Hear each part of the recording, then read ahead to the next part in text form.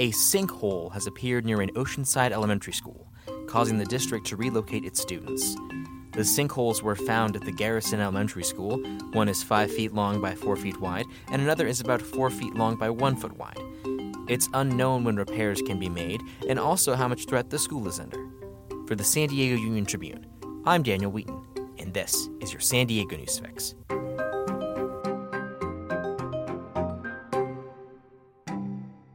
Deborah Brennan, you cover education and the environment in North County, and you had a story recently that covers both of those topics. Why don't you explain, what do we know about these sinkholes? Well, at the moment, we don't know a lot. There are 2 sinkholes that opened at Garrison Elementary School, an elementary campus in Oceanside Unified School District, over the winter and spring, but we don't know yet what caused them or what kind of risk they pose to the campus. And generally, how do sinkholes form normally? Sinkholes form when the ground or earth or rock underneath a surface of land erodes away. And when that hole gets big enough, it collapses into itself. And we've all seen the dramatic examples of that where a massive sinkhole forms that sucks in cars and houses and occupies a large area. These are smaller sinkholes. One of them is 5 feet long by 4 feet wide. One of them is 4 feet long by 1 foot wide. So they're not the massive caverns that we've seen.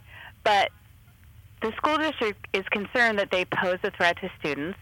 And moreover, since they don't know what's causing them, they don't know much about the stability of the rest of the campus. And that's why they've chosen to move the students, right? Exactly, yes. And where is everyone going then?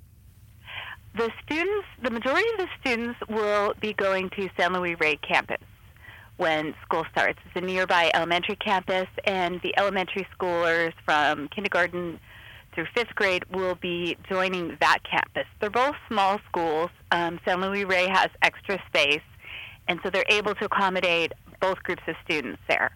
Preschoolers will go to either Del Rio or Libby elementary schools. And have sinkholes like this affected other areas of North County before, or is this just kind of a random thing that's happened?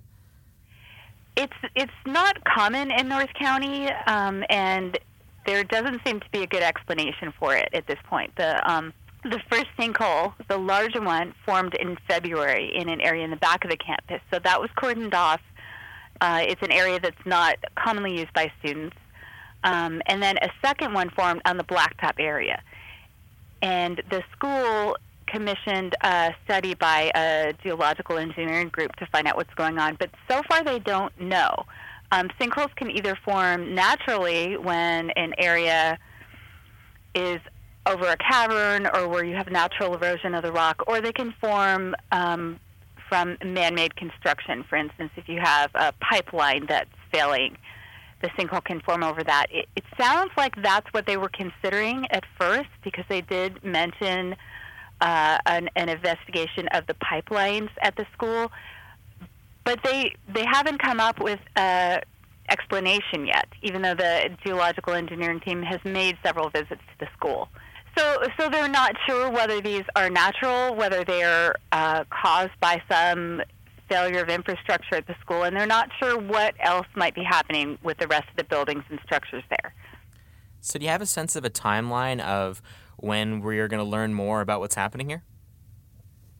They're going to keep investigating. Unfortunately, they didn't give any timeline for what's going to happen, even how long the students can be expected to be relocated at another campus. Some of the parents at the meeting last night were asking whether this would be a matter of weeks, months, a full school year, and there wasn't an answer to that. So that's a cause of concern and distress to some of the families here who don't really know how long they'll be displaced from their home campus. Yeah, that is certainly disruptive for those families. But is there anything that would force the school to give parents a definitive timeline, or do they just have to play it by ear with the situation? I'm not sure if there's anything that would force them to do it. At this point, they haven't given a definitive timeline. I would expect that when they get more information from the engineering team, that they'll have a better idea of what's happening and what it'll take to repair it. There was also some talk last night about the possibility that they may not be able to repair it. There was some discussion about whether this would eventually be, the school would be renovated as it had been planned for, or whether they may eventually sell the campus and the land. So it will probably be only once they hear back from the engineering team about what's happening there that they know what they can do with that property. They also mentioned that there were some other depressions on campus on the asphalt, so although they didn't discuss that in detail, it suggests that there are other areas that are subsiding. Mm-hmm. And I imagine if they do choose to repair it, it will be rather expensive, right?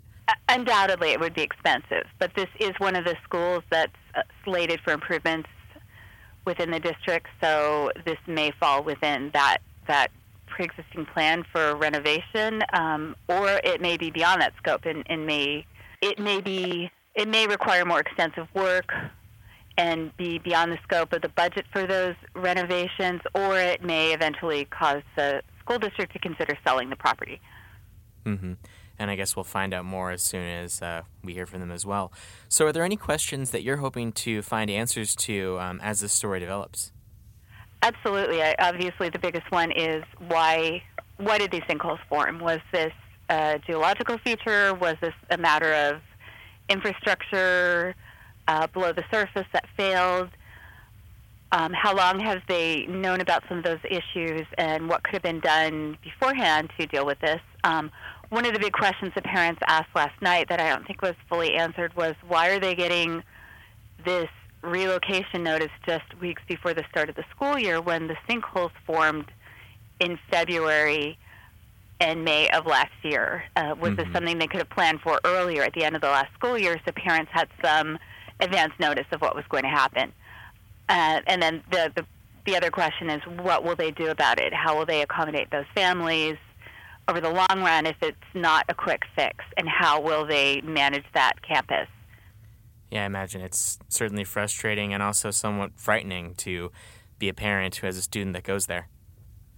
Absolutely. And I think it's also frightening to them to kind of get a sudden notice that their kids are going to be moved to another facility. So some of them are worried about that. Some of the parents walk their kids to school, and so now they have a different prospect of their kids taking a bus or being at a campus farther from their home. So that's also worrisome to some of the families.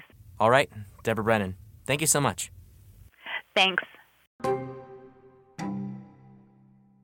In other Oceanside news, Oceanside police say they've caught the so-called brewery bandit. Nathaniel Maynard is accused of burglarizing at least 20 meaderies, wineries, and breweries in San Diego and Riverside counties. He was arrested while trying to break into a Temecula brewery. He's currently in jail in Vista. Thanks for listening to the San Diego News Fix, which goes live weekdays at 5 p.m. You can also listen to The Conversation, our Ideas and Opinions podcast. Abby Hamblin interviews newsmakers and experts about stories and issues in the news in San Diego. Look for it on your podcast app or go to uniontrib.com/theconversation. Until next time.